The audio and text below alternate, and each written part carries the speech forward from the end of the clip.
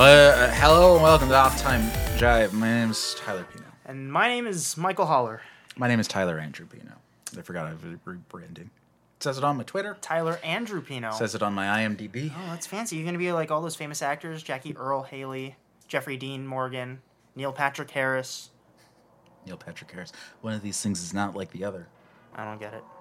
Sure. Yeah, I'm just like those people. I don't get it. So, let's talk about what we have not talked about in fucking months. Wonder Woman came out. Wonder Woman came out. It's the first successful critical DC movie. I thought it was fine. I thought it was good. Spider-Man came out. Spider-Man has just come out. Han Solo's having trouble. Han Solo is having trouble. What do you think about that? I'm not excited. I was never excited to begin with for like a Han Solo movie, though. I did not need a Han Solo movie. I was excited for the Han Solo film initially. I mean, the whole story behind that film was that was the freebie pass given to Lawrence Kasdan. Because Lawrence Kasdan wasn't going to come back to write The Force Awakens. He didn't want to. And then Disney offered him the opportunity to make, his own original Star Wars film. And he went with Han Solo? He chose to do a Han Solo film. Weird. After that, Phil Lord and Chris Miller got involved, the directors of 21 Jump Street, 22 Jump Street, not the Lego Batman. Seems like the Lego an odd movie. Fit. Yeah, but I guess their whole shtick is the fact that they take bad ideas and make good movies out of them. Yeah, but the thing about the other movies that they've made, they've been slightly tongue-in-cheek. Not even slightly, 100%. Like both of those movies, or both of those franchises, I should say, were kind of jokes. The entire thing was a gimmick, and I'm not saying that in a bad way, because I like 22 Jump Street. Lego Movie was my favorite thing in the world, but I get why people dig it. With Han Solo, I would love to see that version of the Han Solo movie. Yeah, like a Jump Street Han Solo movie. But slightly quirky, I don't think that, that would fit in with what they're trying to do. Apparently that was the reason, too, because Phil Lord and Chris Miller, they like to do a lot of improv takes. They like to do a lot of, messing around with the characters and what they say. Right. And apparently that didn't rub right. Mm-hmm. Allegedly, with Kathleen Kennedy. I've heard a lot of hearsay coming out of it, so I don't know. Right. Allegedly, what happened was every time they'd do a take, they'd redo a take and try to, just mess around with it until they got something that they felt would be right, or get to the point where you can assemble a good film out of all the footage you have. Right. It worked really well for the Jump Street. Pardon me. It worked really well for the Jump Street movies. It worked for the Lego movie. But I guess, with Star Wars, you have to be particularly concerned with what everyone says because it has to abide by this whole canon, this whole larger universe kind of scale thing. And so they sent up Lawrence Kasdan to set to oversee the script since it was his script. And this did not bode... Also his script, Empire Strikes Back. Yeah. So, there you go. Yeah.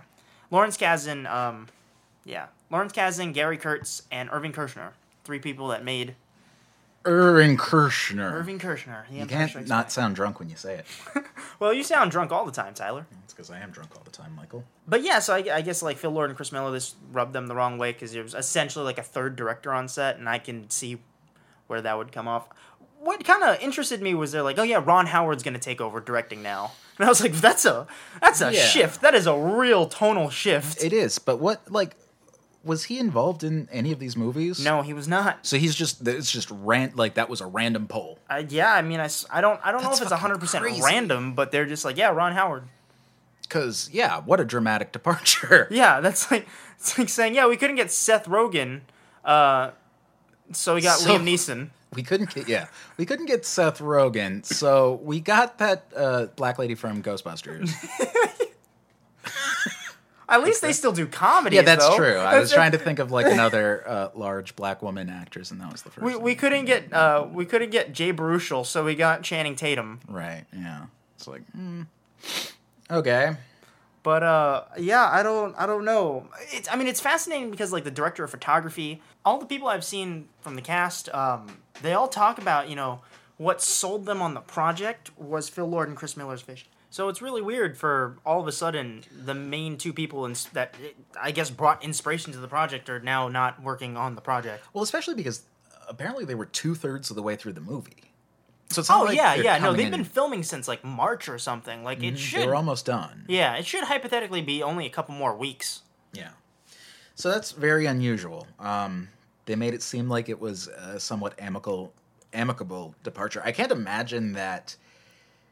I mean, I'm sure that they were, being professional about it, but Not being it Joshua doesn't. Trank about it. It doesn't sound like the kind of thing. Well, it sounds like a similar thing to Joshua Trank, except it probably not their fault in the same way that it was his fault.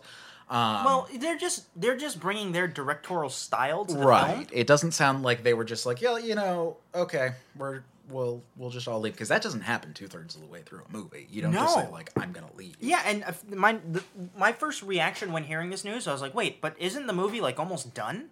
Yeah, and it was. So I don't know, man. How do movies work, man? I don't know. So yeah, we're confused and disappointed, I guess. I mean, I'm bummed. Yeah, it's a little bit. I would be a lot more bummed if it was a movie that I was really dying to see already. But it's not. I'll still go see it and whatever. But it's like, Han Solo movie. Well, I don't know. I mean, I was excited about this whole Star Wars anthology film before I actually saw one of them. Yeah. I mean, you imagine like, oh, Star Wars is such a world of possibilities. You can do all different tonal and stylistic things. You get auteur directors and have them make their visions. But it's not going to happen. And we got Rogue One, and it was a giant flaming sack of shit. I don't think it's going to happen until they've made that investment back over tenfold. It was a lot of money to buy out Lucasfilm, and now they don't. But I don't see why every movie has to cost $250 million. Yeah. Why not just make a smaller one? Make something like Logan. Yeah, and that's what I'm talking about with these Marvel movies. We'll talk about Spider-Man in a minute, but I just make something good. understand. God damn it! Well, I'm not even saying that, because look, these. Yeah, don't make anything good. God damn it! Don't make anything. Stop making movies. All of you. We don't need movies in the world. Unless they're propaganda films. Okay, all right. This has been another Starring exciting edition of Off Time Jive. Donald Trump and Pepe the Frog. Thank you for joining us. We're gonna kill it here before we get into even deeper territory. So what I'm saying is I understand where Marvel is coming from when they're releasing, the movies that they release, where it's $250 million. Like Spider-Man cost $250 million. It's a lot of money. It's a lot of macaroni, Michael. So you have to make a movie that, checks off every kind of base there. But a movie like Logan, like $50 million, you could do what you want. God, have you ever seen Bulworth? No. No? There's a scene in it where he's talking to the entertainment... It's a political movie, right? And it's political comedy, yeah. I tried to watch that before and didn't finish it. There's a scene in the film where he's talking to the Hollywood entertainment industry, and he's just saying, God, what is it? You get so many smart people, you sink all this time into it, you put all this money into it, and a lot of them just aren't good. What is it? It's got to be the money. The money turns everything to shit. Well, it does, in a way, because they can't take any chances. Once, if they're going to lose $200 million, that's enough to, it's not going to sink the studio, but it'll be a major hit. It'll be a major loss. I mean, it's hard to think of Marvel Studio as, a small film industry now, but, I mean, compared to things like Fox or Warner Brothers, I don't, Warner Brothers, no matter how many flops they have, they're still going to be around for a while. Well, Warner Fox Brothers, Studios, Warner Brothers is never going to No matter how many foul balls Fox hits, they're not going to tank. Mm-hmm. Those are studios that have been around forever. Yeah. And they know how to handle their money. They know how to, hedge their bets. But what I would like to see, particularly from, these genre films, is just something smaller. Something that you're allowed to take a little bit more risk with. Tyler, I think you're talking about Logan. I am talking about Logan. Compare Logan to, what was the other one that came out? X-Men Apocalypse? Oh my god. I'd actually forgotten that movie had existed altogether. Well, it's kind of funny because they came out, one after the other. And, yeah. It's the same characters. One came out in, It's the same universe. I think 1 month, right? Yeah, and couldn't be more different. One was absolute horseshit. The other one was... I don't even think it was horseshit. It's just, it's not bad. memorable. And that's what I feel like all of these major blockbusters, it's the more money that you put into it, the less interesting they are. I would much rather see, some of my favorite superhero movies, when I could think back on it, Kick-Ass and, what was the other one that was kind of like Kick-Ass, but wasn't as funny? Super. Super was great. Super was made for $30. Yeah. Dredd was great. Yeah, Dredd. It wasn't a huge financial. Deadpool was great. Yeah. I think Deadpool is kind of... I think Fox is really going to turn it around, and it's shocking to say, but, after Deadpool, I think Deadpool was the first time that, we've seen a smaller... Because it wasn't small. It wasn't an indie film like something but like it Super was, what, a fifth the size of the budget Yeah, it for was a X-Men fraction Apocalypse. of the budget. And, as we've seen with that and Logan again, more money doesn't necessarily mean a better movie. Yeah. What was the budget for Logan? It's got to have been like $48 million. It couldn't have been a whole lot more than $50 million. Probably the same budget as Deadpool? Yeah, probably around that. What was Deadpool? $52 million? Yeah, so it's probably around that. Deadpool 2 is a little bit more expensive, isn't it? I think so. Well, 52 that's very cheap. So even if you're going to bump it up to like 60 or 70, that's a drop in the bucket compared to something like Batman v Superman or like Spider-Man. But yeah, so I don't know. I don't have anything to say about this Han Solo movie other than, well, it'll come out and I'll probably see it. And yeah, we'll most likely see it. It'll be fine. God, I thought I'd be so excited about more Star Wars. I am super excited for The Last Jedi. I'm still excited for that. Yeah. But I'll be a lot more excited once they start branching out a little bit more. Maybe this will be a good thing because maybe Rogue One was just like a misstep. Maybe Han Solo will be really good. Well, I feel like Rogue One would have been a good movie if they didn't go back and do the reshoots that they did. See, I don't know. I think that they tried to hedge their bets with the reshoots and make it a little bit more bland, and it just felt like there's nothing happening in this movie. I think Rogue One had like a bunch of problems conceptually, because even things that obviously weren't reshot were still bland as fuck. But like what? Like, for instance, like Jyn Erso, her whole character. Yeah, but to be fair, like Rey isn't a hugely deep character either. No, but she's just doing fun Daisy stuff. Ridley is charismatic as hell. Jyn Erso is just boring to watch. Yeah. But I don't know. Like, I would have to see what the original script, because like just that whole idea of like Darth Vader coming out and taking people out in the jungle. Like, that sounded fun. Looking at the director, Gareth Edwards, right? Yes. Did Rogue One. The only I haven't seen Monster. I hear really good things about Monster, but the only film I know him from is the Godzilla, 2014 Godzilla, and that movie was hollow. Yeah. Like, that had the same problem where, like, yeah, you had human characters in it, but it seems like they're being directed by someone who does not understand what a human is. And that's why everything came across as so cardboard and generic. It was just Which is surprising, because from what I hear about Monster, it's kind of like the polar opposite of that. It's like everything is human drama. And maybe it's bad. I haven't seen it. Yeah, I haven't seen it. But I hear nothing but good things. But it's like, it was a human drama that happened to have kaijus in it. But they were a very kind of like peripheral element of the movie. Speaking of kaijus, man, El Rey, the network, was having a Godzilla marathon this past weekend. Really? Oh, I loved Where it. at? Their channel, El Rey. Oh. It was a TV. I thought, didn't they do like a Godzilla thing somewhere in the city recently? Oh, did they really? I thought they did. Well, the Japan Society had a Tokusatsu movie marathon, but That's that wasn't probably what I was Godzilla. thinking That of. was just like old Toho Studios films. Okay. Saw a couple of them. There was a lot of fun. So they did Toho Studios films, but no They Godzilla. did not play Godzilla. No, they That's did weird. not. They played a Gamera Interesting. film, though. That's like Godzilla. You mean Gamora Nope, Gamera. from Guardians of the Galaxy? Nope, Gamera. What was her name in Guardians of the Galaxy? Gamora. Like Sodom and Gomorrah? They didn't say Gamera? I think so. Weird. Can't remember that movie at this point. Did we ever talk about Guardians 2? I think we Yeah, did. we did. Yeah. I predicted the entire plot of it. Yeah. That's right. I still haven't seen that. You But, don't need to. You fucking know the movie at this point. Yeah, well, like, Guardians 2, I might catch it when it comes out. Like, I'll stream it or something, because it looks pretty. You'll on Amazon or YouTube, like a paid site, you're going to support the filmmakers. Yeah, well, if it was an illegal thing, I would just do it now. Why would I wait till it comes out? I'm sure it's up. Probably. But yeah, I'll stream it. Well, no, because the reason that I want to see it is it looks kind of pretty. Like, I like the way that, I like what he did with colors and stuff in that movie. Or maybe it's just the scene with the gold people that I'm thinking of, and everything else just looked bland. But this was the first movie, they changed their shooting style a bit. Yeah, they used a different camera, I believe. Yeah, something that's capable of, like, doing a lot of really fancy film work, which Did they use would be the Arri wasted on Alexa Marvel for this? movies. Huh? Did they use the Arri Alexa for this? For Spider-Man? No, for Guardians. For Guardians, yes, they did. Yeah. It's a beautiful camera. Yeah.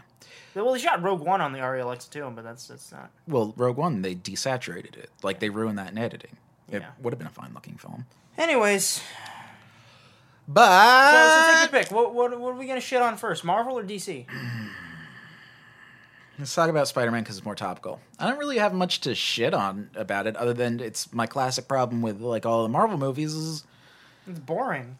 it's just gotten to be Monotonous. so manufactured at this point. I want to see them go the Netflix route. Like, I really love Marvel's Netflix stuff. Well, like, you don't Iron even- Fist you don't even wasn't have to make it, great, like- but I enjoyed it a lot more than I did a lot of these movies.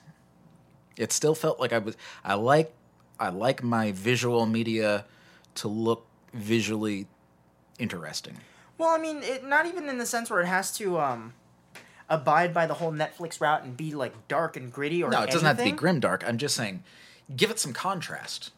Do something with lights. Like, I was talking to somebody on the internet.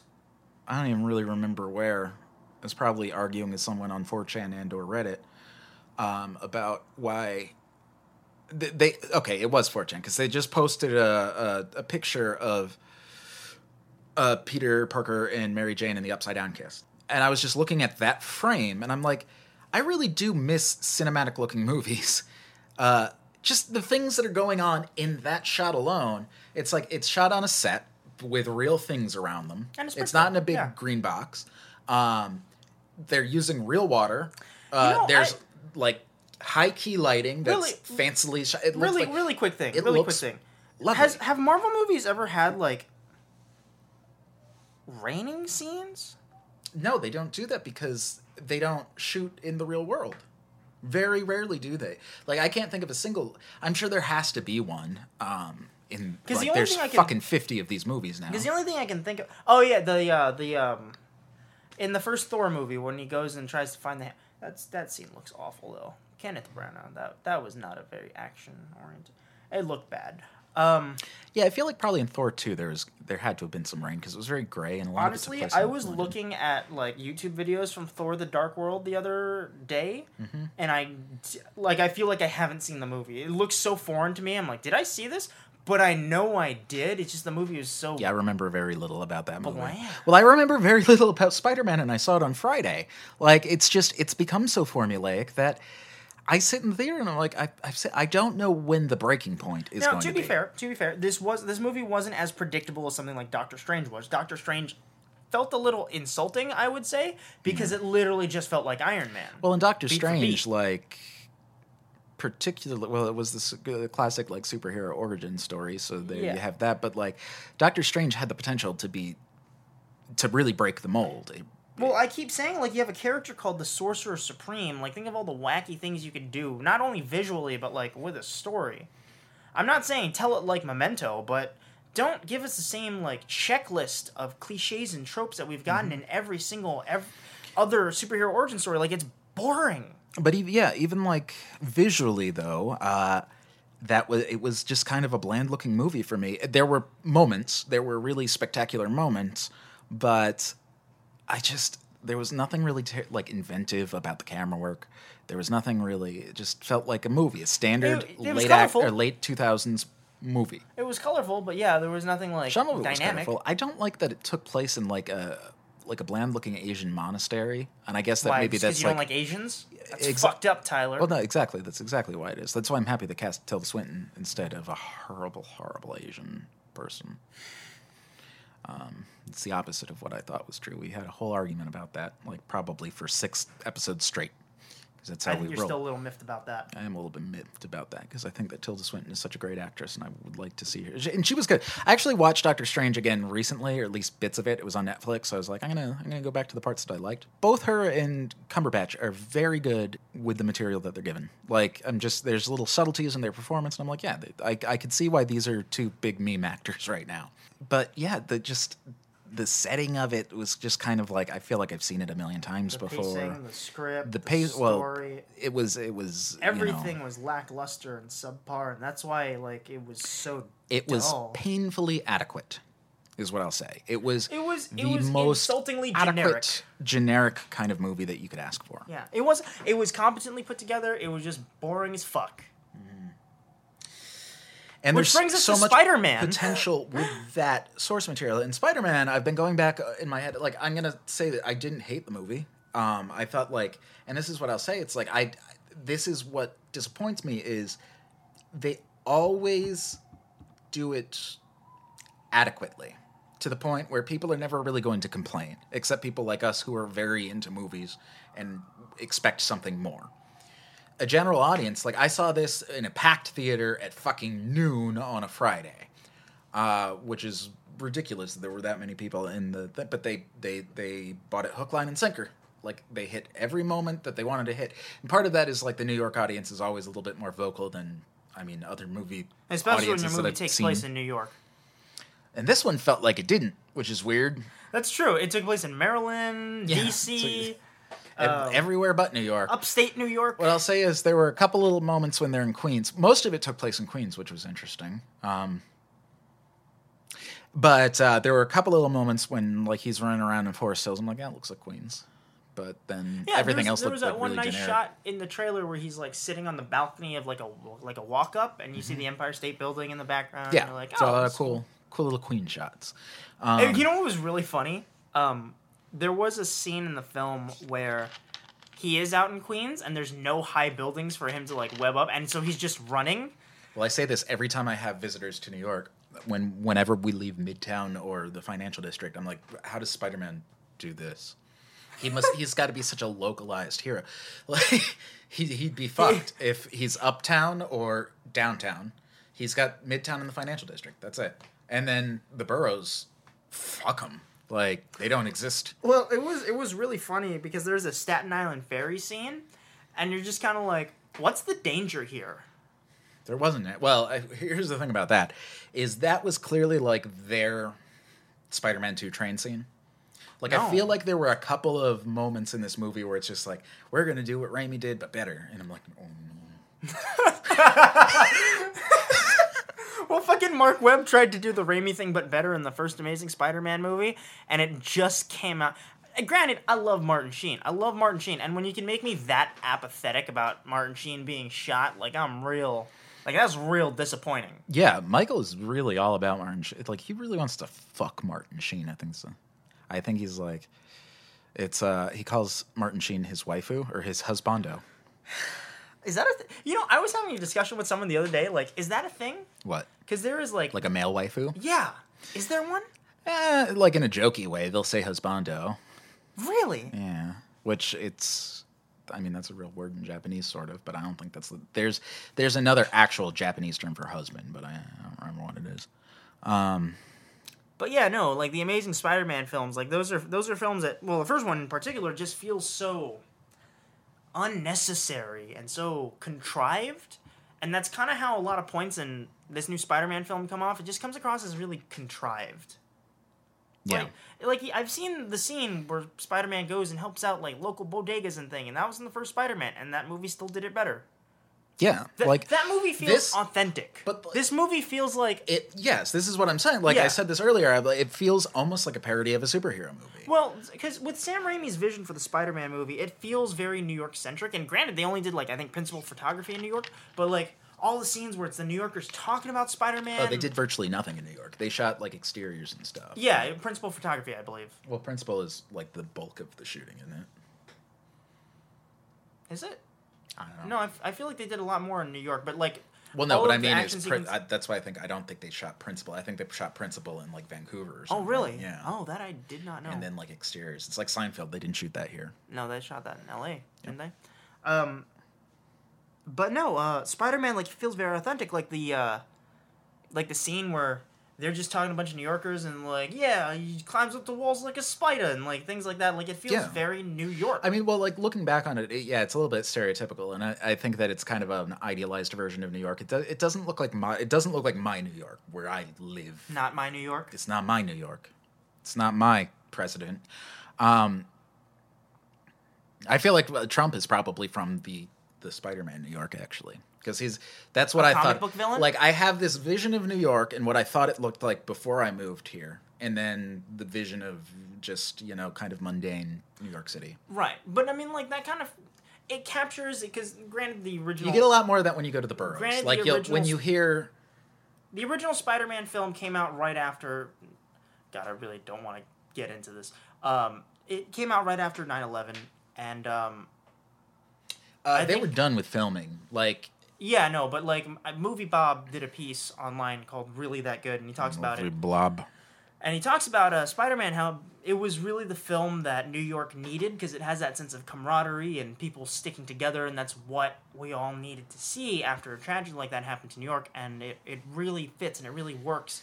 Well, it was very lucky in that regard, in that the movie had the tone that it did when it did. Yeah. I would agree with Movie Bob in that.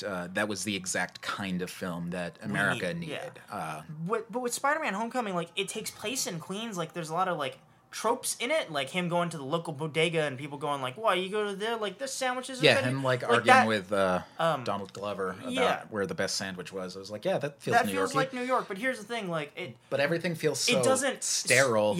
And soulless. Yeah, it doesn't feel. It feels superficial. Like, these are all like little New York attributes tossed onto something that feels like a studio film. Yeah. Even if they didn't film most of these Raimi Spider-Man movies in New York, there are moments in that film that really feel like it takes place in New York. And I think that's more important. Like, the Amazing Spider-Man movies, both of them, like a majority, if not, I think all of Amazing Spider-Man 2 was shot in New York City.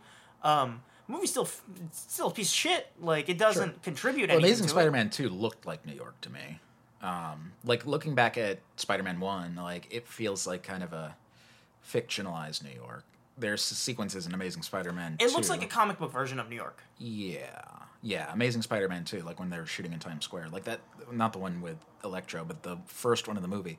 That still, like, feels like the only time I felt like I've actually seen Spider-Man on film, like, from the comics just put onto the screen. What, the train fight with Doc Ock in Spider-Man 2? No. I'm talking about, because, like, Tobey always kind of fell short for me, not in his performance. I think it was more in the writing of it. It just didn't. It was more like the Golden Age Spider-Man, and that's not the Spider-Man that I grew up with. Like, I'm used to the more jokey, quippy Spider-Man. You want quips, do you? I want it from Spider-Man. You hypocritical piece of shit. No, and this is what I'll say. I want it from Spider-Man. I feel like they've been writing every character as Spider-Man in every one of these movies. But when we finally get to Spider-Man, I'm like, well, I've seen it 6,000 times because no one cannot be Spider-Man in any of these Marvel movies. You know, I don't... Including this one. Like, if it was just Spider-Man being the jokester and everybody else was at least trying to, like, pretend that there was a movie happening, it would have worked. That you need that contrast. You need to have some sort of tension in the film. You need to have some stoicness to juxtapose his quippiness. You need people to take it seriously. Like, but it feels like a comedy film. Like, this is probably the most comedic Marvel film that's come out. And it feels like a straight comedy. Like, there are moments... I know the theater was pretty quiet when I went and saw it. Really? Mine, they loved, like, all of the jokes. Except for that scene except for... Oh, man, it was so painfully awkward to watch it because the theater was dead silent as we're staring at it. That scene with Aunt May where they go to, like, the Thai restaurant and she's making all the larb puns. Oh. She's like, I larb you very much. And it's just larb, larb, larb for, like, 4 minutes. And not a single person, like, I could just feel it. Nobody cracked a smile. They were just like, oh. Why does Aunt May need to be hot? And this is another thing that was strange because everybody's like, well, it's called Spider-Man Homecoming for a reason. Yes, there's a homecoming dance, but fuck that. It doesn't matter. No, it's because Spider-Man coming back to Marvel, yeah. This felt like the most unrecognizable version of Spider-Man that I've ever seen. I mean, I get that he was a quipper, and I get that he has that element, and that he was like a real high schooler, so that was there from the source material. But everything else was unrecognizable. Like, Aunt May doesn't look like Aunt May. I'm not complaining about, like, the diversity casting of it, but it is strange that they made... I would have rather, instead of, like, making, what's-her-name, Zendaya, like, this completely other character so people don't bitch, just make her Mary Jane. Just have her be an ethnically ambiguous Mary Jane and call her that and give her those characteristics. I don't give a fuck about that, but make the characters recognizable. And I also understand that this is the third Spider-Man that we've gotten in like 15 years, so I mean, are you talking about? Well, here's the thing too, because if you look at the Raimi Spider-Mans, like Flash Thompson being the high school bully, it's a very, caricature version of a high school bully. But James these Franco were also being, characters but here's like in a different way. being the James Franco like best friend, like everything was very stereotypical, but played into the film because the film was a very golden age Spider-Man thing. Everyone was a cliche like that, and it was played so straight-faced that it came across as real. With this one, there was really no discernible characters. No, they were all It was just the kind of same. like new age 20th century screenwriting. Yeah, it Flash, just it'd be cool. Flash Thompson was like a smart kid, but he was slightly less smart, so he's not like intimidating, but he's like a bully because he calls him Penis Parker. And like, yeah, that's sure, why not? it's more jokes. More jokes. Everyone told jokes. When they're in what was the thing with the Washington Monument? Like when they're all about to die, he's like, "Get my trophy." I'm like, why are you undercutting every moment of potential tension with a joke? Spider-Man can be funny, and these movies could be funny, but they don't need to be a fucking comedy film. Well, and here's the thing too. Like looking back at Spider-Man 2, people always complain like, "Oh, well, Tobey Maguire didn't quip a knife as Spider-Man," but I don't give a shit. I'm just gonna say I don't give a shit because that train scene where he's fighting Doc Ock is still great. Yeah. It is a very tense, emotionally driven, And there was none of dramatic that. scene, and there was no none quips of throughout that. the whole fight. It was just an intense None of that fight, in this movie. and it was a fight that serviced the story and where it was going. It served a narrative purpose. There was a point to it. You have a perfectly paced fight where there's moments to breathe. You see moments where Peter Parker is being heroic and trying to stop the train, and then you see every one of those New Yorkers standing up for him because he's the hero they all recognize.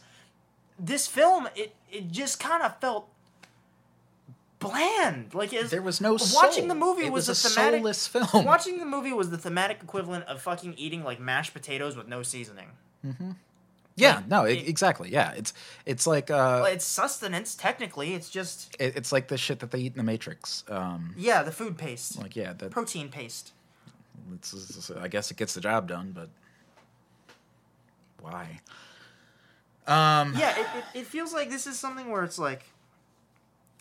Now, I don't know about the director of this film. I know he did Clown, and I hear I great don't things know about who the Clown. director was. I could not tell you based on anything that happened in the movie. There's no like every discernible other style. like every other Marvel movie. There's no directorial voice.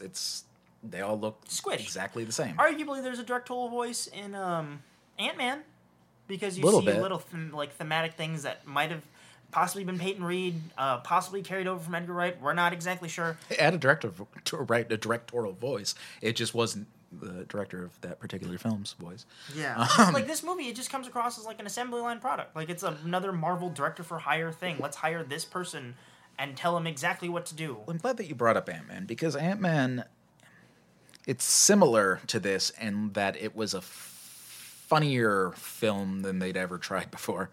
But that movie felt like it had a soul. Like, and there was a lot of the same shit going on. Like the villain was crap and the story was just whatever. But I didn't feel bored watching that movie. Maybe it was just Paul Rudd being magnetic. Charismatic? Yeah. But I See, didn't feel that bored movie- watching that movie. That movie had more of an interesting dynamic because I think it was funnier. I think it was actually funnier. This movie wasn't funny. It just tried to be. Yeah, this movie was. Yeah, so I saw it, and there were only like 30 people in the auditorium when I saw the film today. It was pretty quiet. Like, there was no big moments of laughter. It was just kind of awkward. I laughed really hard at one particular moment, and that's after the field trip to DC, and the one teacher was just like, I'm not going to lose another student. I'm not going to lose a student on a field trip. Not again. Yeah, we were talking about that before That- we started. and And that it I felt laughed. improvised. Yeah, Like it was really funny. But Well, there were a couple of moments that I But laughed. something like Ant-Man. Ant-Man has more dynamics that are interesting. Like, there's more of a constant dynamic between Evangeline Lilly's character, Michael Douglas's character, Paul Rudd's character. There is a heist element to the film, and heist movies are always fun. You know, like the movie, there was an emotional tone at one point where they're talking about the mother dying and why Michael Douglas tried to shield her for so much, and there was that strange dynamic. Like, there were more elements in there that would have made a slightly better film. This movie, you have Spider-Man, and you do absolutely nothing interesting. Listen, I will watch the original Raimi Spider-Man and still cry when Uncle Ben dies. because it's just that well done. Sure. It's that well filmed. It's that well written. It's that well performed. It's that well executed. This movie. And I understand taking that out of this. I don't need the Spider-Man origin. No, over but I mean, again, like, but the movie has some sort of emotion. But replace it with something decent, because like they tried to replace it with Robert Downey Jr. and they made it like a father-son kind of a thing. But I do not. What if? Maybe I just don't like. What if we focused on the fact that Peter Parker's parents were spies? I'm gonna shoot you in the face. I'd completely forgotten about that. I'm like, oh yeah, no, that movie didn't open with the Times Square sequence. It opened with 20 minutes of garbage, of hot fucking garbage. It wasn't 20 minutes. Oh, it might have been 10, but it felt like a million. Yeah, let's use this current The market first Sony hour laptop, and a half. upload data via Wi-Fi. In the 1990s. What year is it? Like, yeah. Oh, so fuck it. Who cares? This is kind of like the kind of like Batman Begins was supposed to be kind of like not in a particular time period. It looked like it could be in the future. It could be like in the past. I'm thinking of like that subway sequence when the Waynes are still alive. I'm like, I don't really know what era this is supposed to be. It looks like Gotham City. Yeah. This movie didn't look like. It didn't look like Gotham City, but it like shouldn't have. It was kind of nice, like in certain parts, were like, oh, that's Coney Island, that's cool. But like, it didn't serve any purpose. But it didn't look right. Also, full disclosure, I did not finish the movie. I walked out towards the end. Yeah, you did the same thing that I did with Doctor Strange, and you just kind of left. You're like, I know what's going to happen. I don't need this. I need this in my life. Well, I was sick when I saw Doctor Strange, so I had an excuse. I realized there were better things I could be doing with my time. I could be masturbating right now. Honestly, yeah. Hold on a second. Okay. Well, yeah, you didn't. Granted, apparently, like I walked out like what 5 minutes from the ending. Yeah. 5 minutes. You walked out like right in the sort of beginning of the denouement, but what was I going to say? Yeah, so you walked out when like what? Spoilers, everybody. The plane crashed on Coney Island, and I was like, you know what? Fuck this. Yeah. Yeah, I mean that was the end of the movie. Spider-Man beats the Vulture. I don't even remember like how he did it. I think the Vulture's just on the ground. He's like, Spiderweb, and then he leaves a little sign, like at the beginning of the movie where he's. Didn't you just see this movie? I don't remember shit. Like I remember highlights. I feel like I watched the preview to this movie, but when I was watching it, I was just like, I just don't. Maybe I just kind of mentally checked out. I was just like, I'm so bored with movies. I really want them to just stop making superhero movies, I think. At least stop making, like, giant big ones. But, because I was watching Baby Driver today. We also saw Baby Driver this weekend. It just felt refreshing, like I was watching a movie. Yeah, I agree. I really love Baby Driver. It was, And here's the thing. I was watching Spider-Man Homecoming, and I just kind of felt dead inside, and it's the same feeling I had while watching Doctor Strange and Suicide Squad, where things were kind of happening, and I just felt no emotional connection to the film. Well, because we've seen this exact same movie play out twice a year for the last 10 fucking years But with now. Baby Driver, like, I got excited. I got stressed. Like, there was tension. It was enjoyable. I just want to fucking enjoy things again. Can't I just have that? Yeah, you just stop seeing superhero movies. Fucking no shit. Yeah, I'm just burnt out. That's all I could say. It's like I can't shit on Spider-Man to the degree that it was like a bad movie. It wasn't. It's just boring. It was just fucking boring. It's painfully adequate. That's all they're doing with these movies anymore. And like talking about that Staten Island ferry scene. Yeah, again, like getting back to that, where was the fucking tension in that? There wasn't any because there were like 6 rapid fire jokes. As soon as like I don't know who it is. But like, yeah, the Staten Island ferry collapses and the people fall into the. Granted, I don't want to go swimming in the Hudson, but there's no like immediate danger. Yeah, that's what I was thinking the whole time. I'm like, I mean, maybe like you'll get wet. You'll have some people that are going to die because there's a lot of people on the Staten Island ferry. Like, so some of them are going to be like real fat and aren't going to make it all the way down. But, and I feel like it's also a really that entire movie got out of this is a really big boat too, so it would probably pull you under. I get like the whole thing where like Spider-Man was like that scene for like what lasted like 8 seconds where he's trying to hold the ferry together. But and here's my problem with that entire sequence. Well, there's many problems with that sequence, but primarily, like, it looks like a fucking video game. I don't think, like, he even had to be on set. Like, it looks like a goddamn video game. There's not a single moment of him actually doing anything. Well, not only that, but, like, that was a very, like, that didn't feel like a heroic moment for me. No, it didn't. Because it's immediately undercut with Tony Stark. And that would have been a cool moment, but everything just... I didn't feel like anybody was in danger. Yeah, I mean, all right, so for those of you that, like, aren't in New York, like, the Staten Island Ferry runs from... down by where the Statue of Liberty is in the financial district, just Staten Island. From the south tip of Manhattan to Staten Island, Yeah, it's like, what, half a mile? Yeah, maybe. Maybe not even. In water that's fine. It's not... I wouldn't... Don't drink it. Don't go swimming in it if you don't have to. I wouldn't drink it. It's probably not going to kill you right away. You just get, like, uncomfortable. Like, if you fell into... Like, granted, there have been points where, like, when the Sully Sullenberger thing, like, when that crashed... That was the dead of winter. People would have died of hypothermia. But I don't think people were. I don't think people were worried about, like, drowning. I think, well, in that instance, like, oh my god, now that the plane's in the water, what are we gonna do? It's like, no, it'll take 5 minutes. I think the problem would have been, like, if they crashed into the fucking water and gone down with the plane. There's nothing that you could do about that. Well, the whole thing, like, the reason why people were being evacuated by, like, boats was because it was, like, what, January, and people, like, you would have died of hypothermia because it's like 10 degrees outside. But this happened, like, what, the middle of summer? Be in the water that long, like that end of the Hudson.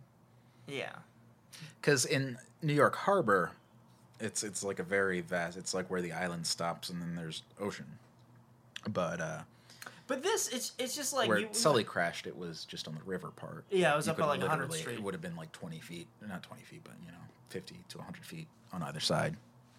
You probably wouldn't have died of hypothermia right away. This one was just like I said, there's always going to be some people that die in that situation. Yeah, this was just fucking people that can't swim, people that are old, and people that are young. What? Like, there was no fucking tension in it. Like, going back to, like, they did the visual. No, it looks like a mild inconvenience at best. Was it a visual callback? Like, when he tried to, like, pull the thing back together to the Spider-Man 2? But the Spider-Man 2, like, it was intense. Like, Peter has already been through, like, this massive fight. He was cut. He was bleeding. He was burned and everything. Well, the subway was going to fall off the giant track. Fall off the fucking track, and everyone was going to die. And that was a really intense moment for him. Like, he was screaming. It looked like it was going to tear him apart. Yeah, and that was a heroic moment. Mm-hmm. This one was just kind of like...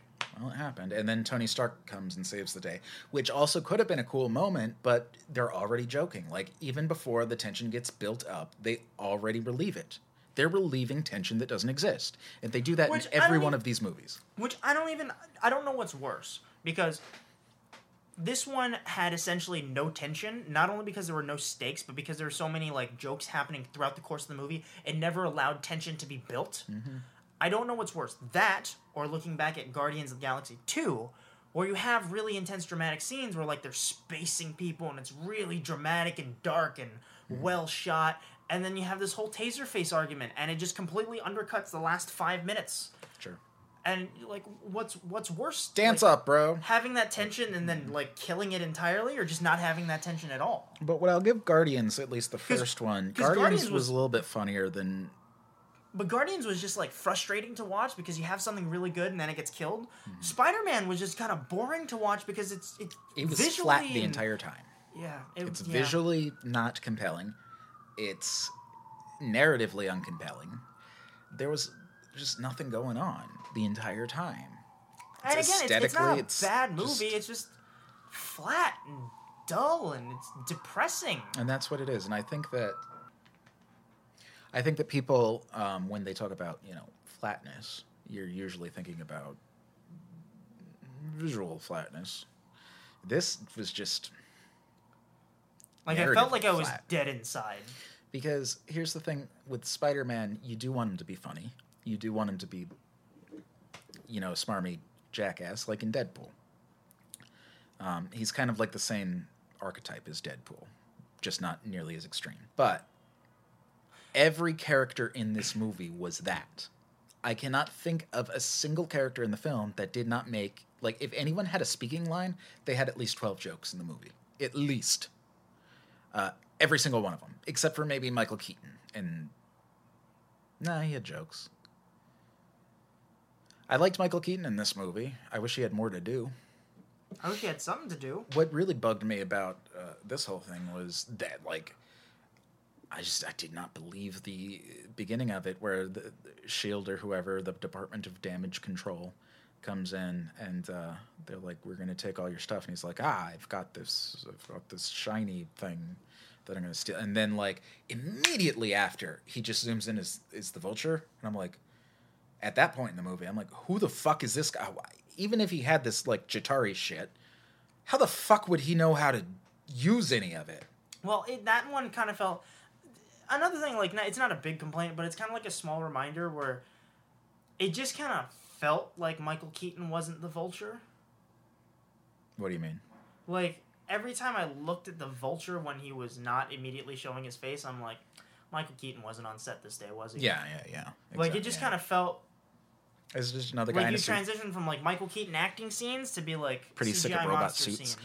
Spider-Man has a robot suit now. Everybody has a robot suit. Wait, Spider-Man has a robot suit? Yeah, more or less. Oh yeah, that was the thing I was gonna ask. Like the computer thing, is that a thing in the comics? Because last time I checked, it wasn't. In no comics that I've read, he doesn't have a spider sense anymore. He has Siri. They've updated it. He's got Karen. For the new age. Yeah. And there were moments like when he's stuck in that warehouse and he's naming the artificial intelligence in his suit. I'm like, it's funny. That felt genuine, and I think that Tom Holland was a very good Spider-Man. I just wish that this was a different movie, like a different kind of movie, and I feel like they could have done that. But as this was never going to be that, because not only do you have Marvel wanting to do their Marvel thing, you have Sony being like, please let us do the Marvel thing because the last one didn't work.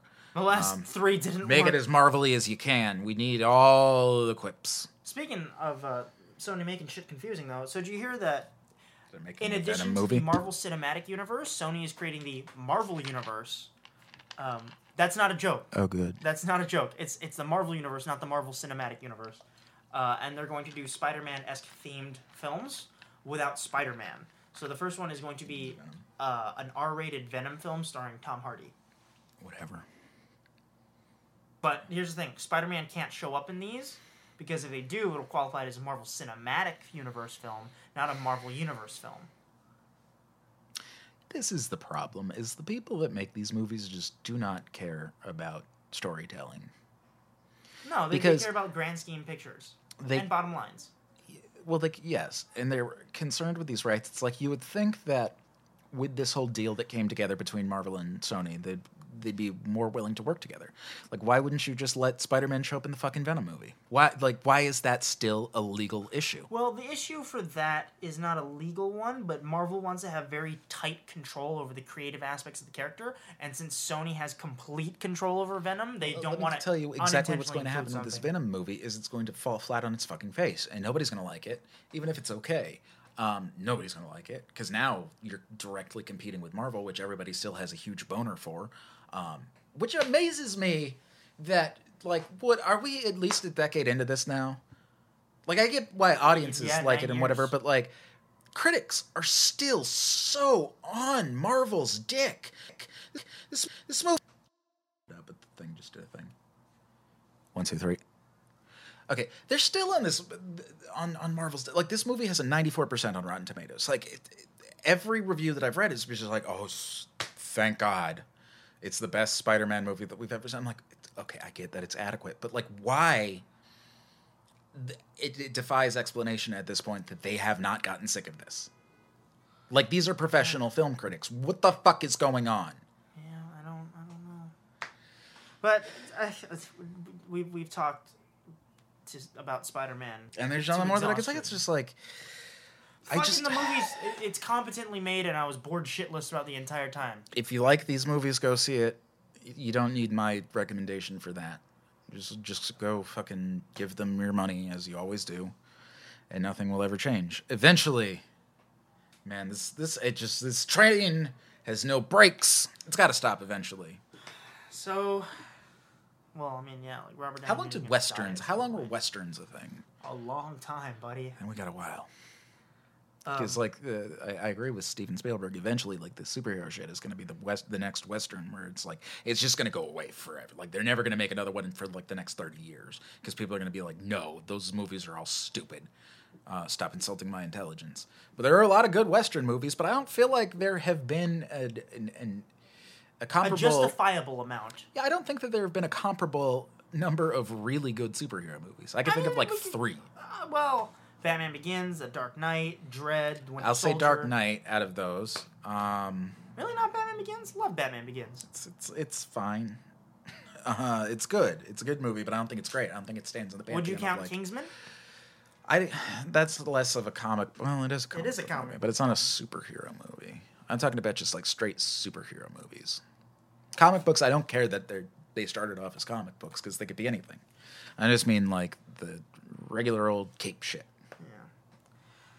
But Because I can think of like 3 superhero movies that I'd be like, yeah, I'll watch that whenever. Anyways, Baby Driver. Getting back to that, great film. Loved it. Very good. It made me feel alive Enjoyed it. inside. I missed like the first 10 minutes of it because the trains were so fucked You today. sack of shit. So you missed the beginning chase scene?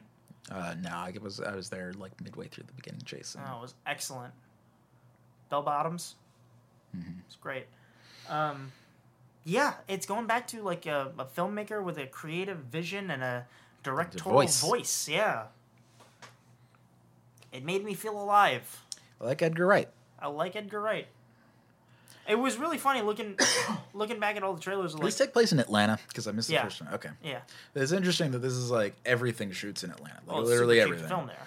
But this is the first thing that I've ever seen that like took place in Atlanta that I could think of off the top of my head. Walking Dead. Oh yeah. Donald Glover's Atlanta. I said that I've seen. Oh. It was great. No, it's a fun, enjoyable film that gets very dark at the end. I love it. It kind of reminded me of have you seen The World's End? Edgar Wright's last film? Yeah. It kind of reminded me in that, and like the characters go very dark places very quickly towards the end, and everything just kind of spirals out of control from there. See, that one's an interesting example. Because I think that this movie, I was saying, like I said, I liked this movie a lot. I thought it was very, very good. It was just missing something, and I can't quite put my finger on what that something was. I think it was just something aesthetically. Because I think that it felt almost like a Tarantino movie, where it's like you have these criminals doing criminal stuff, and they're all kind of like larger-than-life people. I mean, I guess, but like the only time Quentin Tarantino's really done that is Well, early Pulp Tarantino. Fiction, Reservoir Dogs, Yeah, like the first 3. Jackie Brown, counting Jackie Brown. Yeah, it was about criminals and a non-criminal So, who gets tied into criminality. Yeah, no, this one was fun. It was fun. It was enjoyable. I loved everyone's performance. Jamie Foxx was so enjoyable to watch in this film. Mm-hmm. The movie did kind of confuse me because I kept seeing all the posters and trailers where it's like Jamie Foxx, John Hamm, John Bernthal, and John Bernthal's in like 2 minutes of it. Yeah, whatever. I don't care about that. I mean, there was something that was missing aesthetically. And I think that, like, Edgar Wright, he has a very interesting visual style in terms of, like, the way his films are edited. I think he has a very interesting storytelling style. Lots of swish pans. There's a lot of fancy stuff in there, but most of it, it's not, done via the camera. It's stuff that's added later. Like, I'm thinking about, like, the way that he was playing around with the subtitles in this movie, like, putting them all over the place, and the way that action would sync up with the music. That was neat.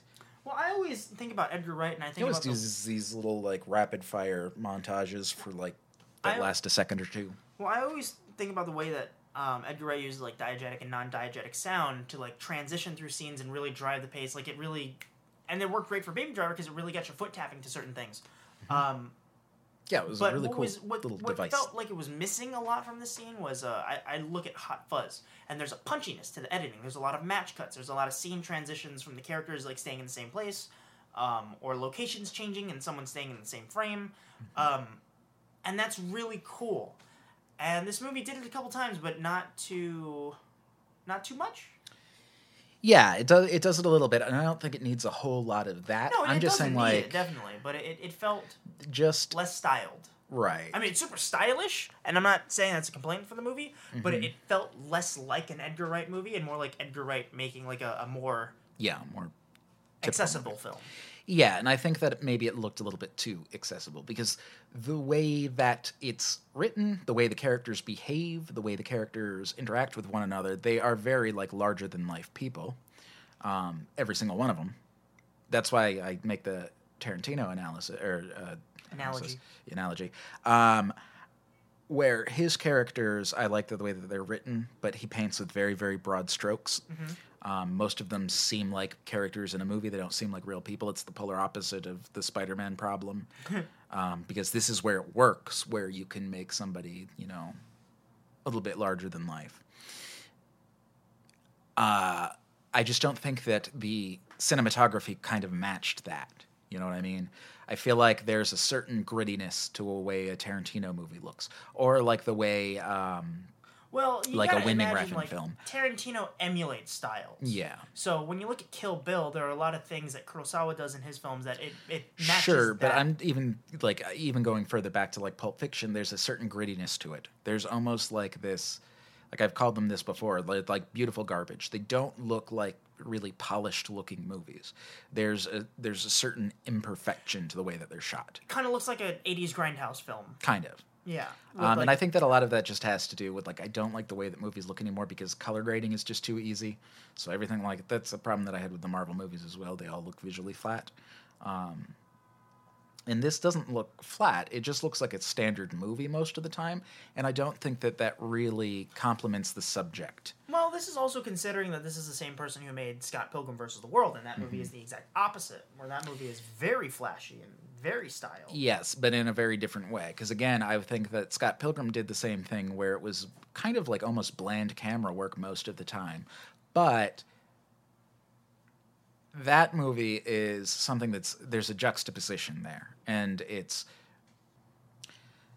that you have this very grandiose kind of cartoon story put against a very kind of drab, bland Toronto in the dead of winter background. You mean Vancouver? No, I mean Toronto, where they have the Vancouver Space Needle. So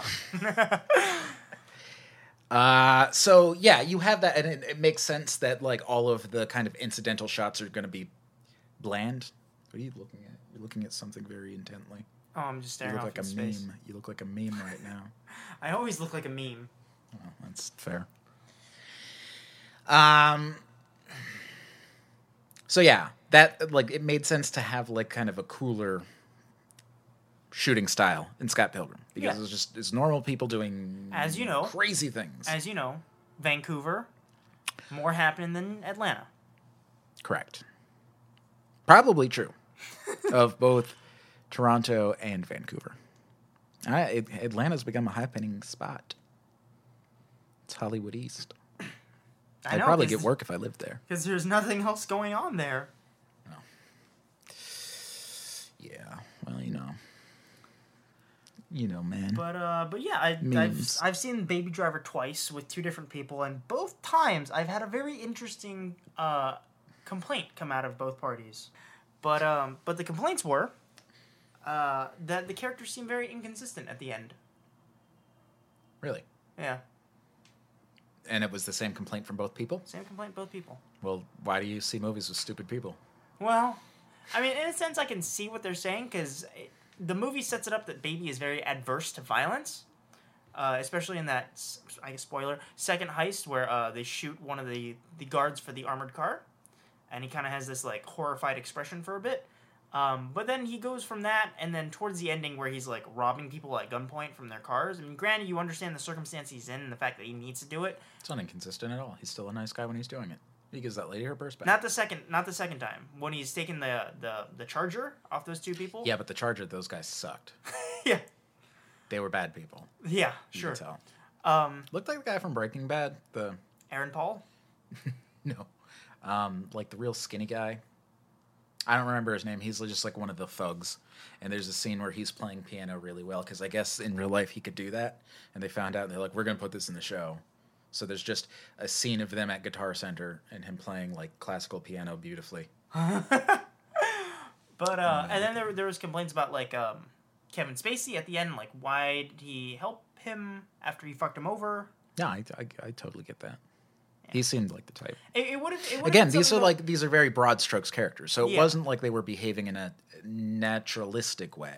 Well, You wouldn't expect in the real world Kevin Spacey, that sort of person, to do that. That's fair. He'd just kill him. It was a nice, warm, fuzzy feeling though when he was like, "I'll deal with the cops. I told you to run." Like that was nice. Right, It but was these a are nice very sentiment. broad strokes, larger than life characters. And I sound hypocritical coming out from Spider-Man when I'm like, they didn't feel like real people. Fuck it. And I'm like, yeah, but they didn't feel like real people. They were great. Fuck it. It's two very different kind of movies we're talking about. But also two wildly different kinds of characters. Yeah. Can we just talk about how every actor in Baby Driver was fantastic? Yeah, they were all very, very good. John Hamm was great. Jamie He's Foxx never not was great. Jamie Foxx is also never not great. I don't know who that lady was who played John Hamm's wife. Darlin? Mm-hmm. Monica? She was good. She was good too. Kevin Spacey was great. Kevin Spacey, never not been Always great. Very good cast. A very well casted film. Yeah. And the two leads, who I'm unfamiliar with both of them, Ansel but they're young Elgort. people. Huh? I know him, Ansel Elgort. He's Baby. Yeah, he's Baby. And less expensive Morgan Freeman, because he didn't talk. That's racist. They look kind of alike. That's But racist. only because they're both black. That's racist. And ages? Yeah, I guess. They're both kind of old. No, fun film, perfectly enjoyable. It's something that got my heart pumping. It wasn't like... It wasn't like any other Edgar Wright film I've seen. Yeah, and that's what, something that I like about Edgar Wright. Obviously, his comedy films, they were all a little bit similar. But I feel like since he's stopped doing those movies, like Scott Pilgrim and this, very different. He's a very kind of Diverse filmmaker. And I think Even like The World's End, like that was a serious character drama. Yeah, it turns into that. Unexpected because everyone thought it was going to be a comedy and it ended up not. I know a lot of people that hate that movie because it wasn't what it sold on the poster, and I can understand that much of it, but I thought it was very well done. It's probably one of my favorite of those. Cornetto I think Hot Fuzz is Hot Fuzz is still my favorite Edgar Wright film. And I know Scott it's not, Pilgrim like, is my favorite Edgar Wright film, hands down, because it's one of my favorite films.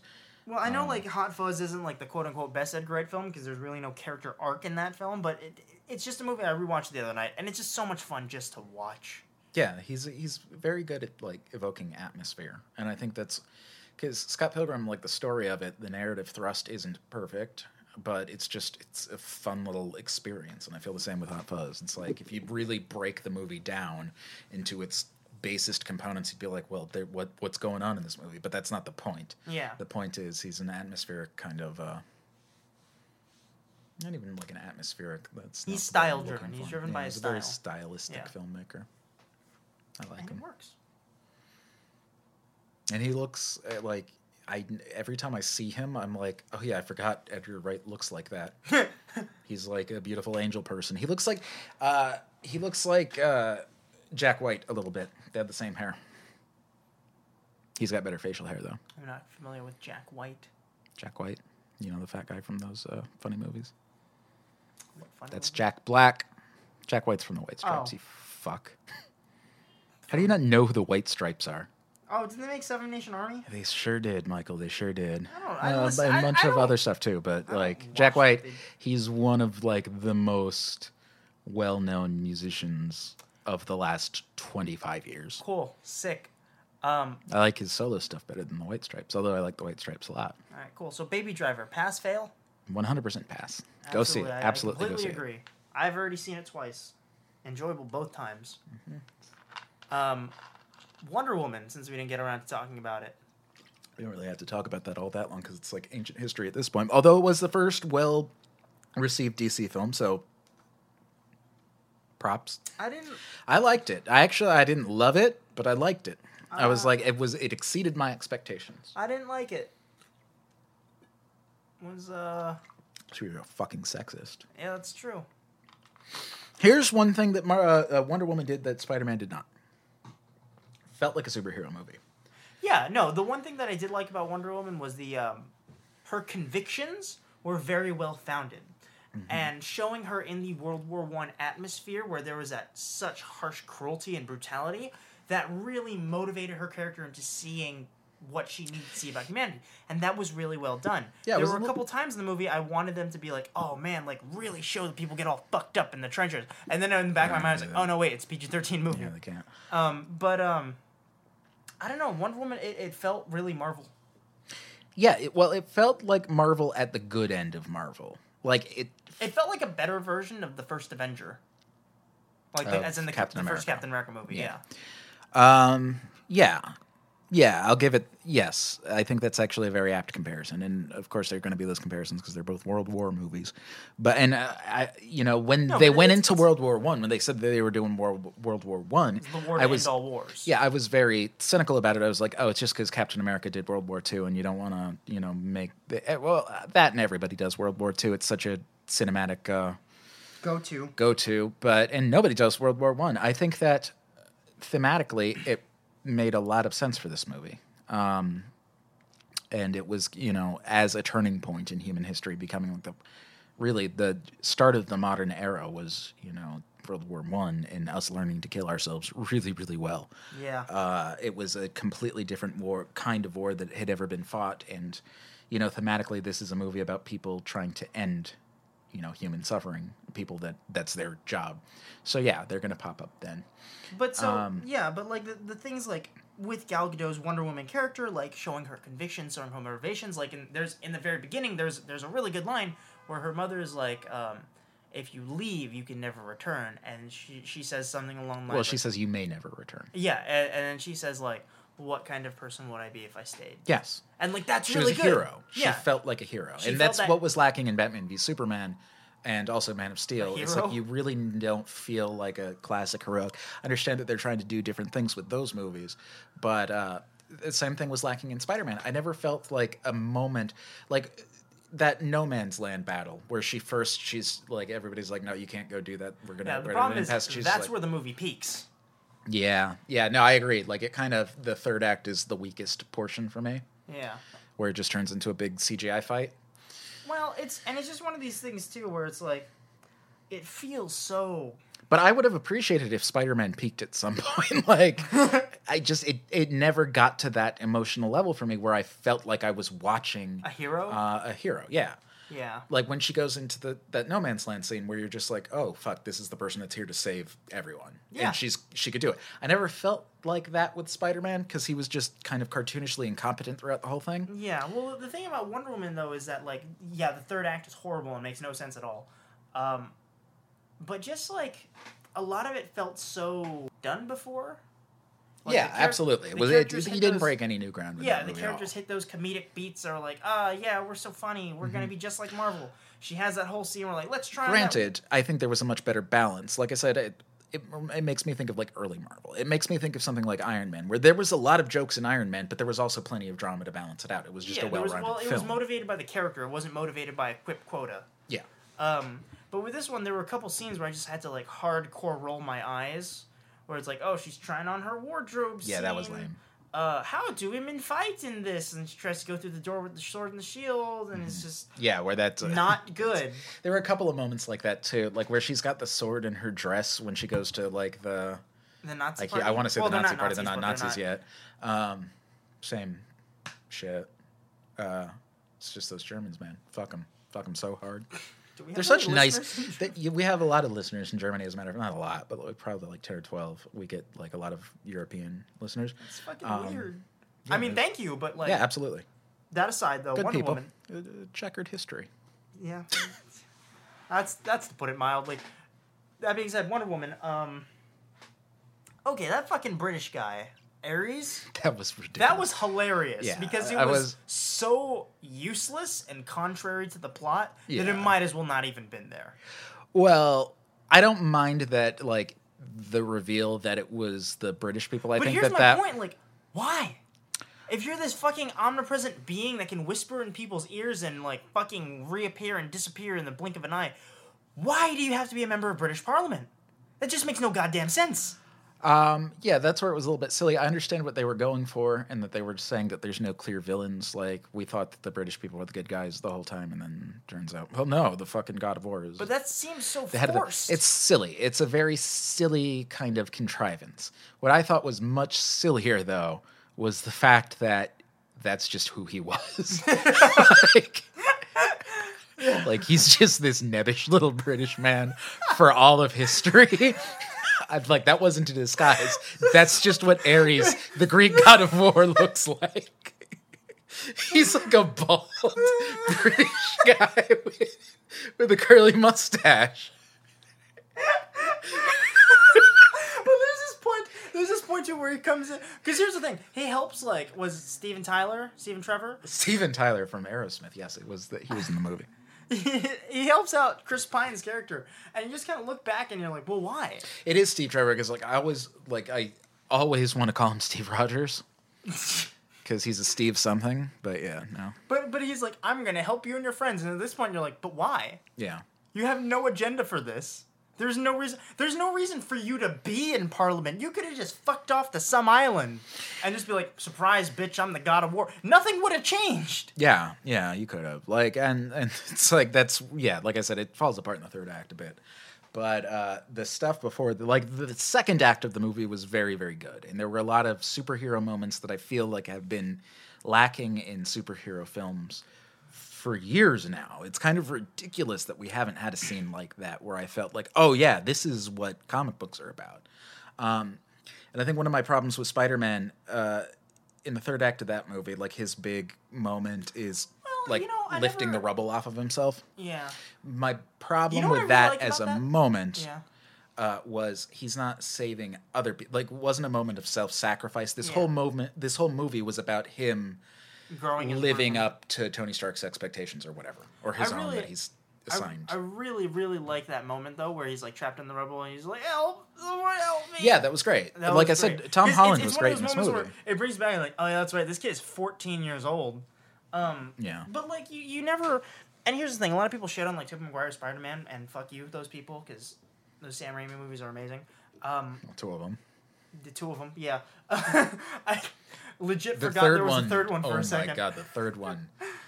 It drops the ball so fucking hard, it's ridiculous. Like, and the third one, you have two movies that are great, and then one where it's just like, oh, this is one of the worst things I've ever seen in my fucking life.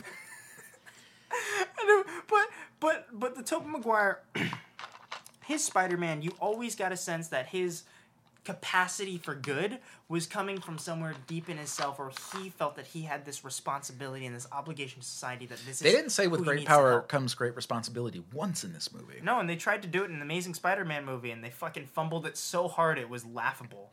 Yeah, but at least it was there. I always felt like there's, Spider-Man is a tragic figure because he's so self-sacrificing. Like, he has all of the potential in the world to be, this amazing scientist, amazing person, and yet he feels compelled to help people in this other way. And it's tearing him apart inside. Yeah, and I didn't feel that didn't happen in this. That was not an aspect of this at all. There were inconveniences in his social life, but I think that part of the problem with keeping him in high school the way that they have, if you're going to get rid of Uncle Ben completely and all of that, then what the fuck do you have with this kid in high school? It's like, I don't give a shit if he doesn't make it to the prom. That's not a real problem. Yeah, again, they're like, he's going to miss the decathlon. I was like, I don't give a fuck. No one gives a shit. Like, people are going to die if he doesn't. Obviously, that's not... That's not a crisis. Even worse, people are going to get slightly wet on the Staten Island ferry. Oh god, that would be tragic. No, like I said, there's at least one fat person that would be dead. But we tried to evacuate this person, but they didn't want to leave their seat. There's something we got to the ferry 15 minutes early to get the best seat. One of the classic complaints that people have when they're talking about like the newer DC movies, in comparison to the Marvel movies, is like they don't feel like superheroes. But to me, like Marvel, they never have felt like superheroes. Iron Man did it very well. There were moments in Iron Man. I'd even go to the Civil War, not to the fact that like these characters have clear convictions, but the fact that these characters feel tormented by the fact that they are superheroes. I guess.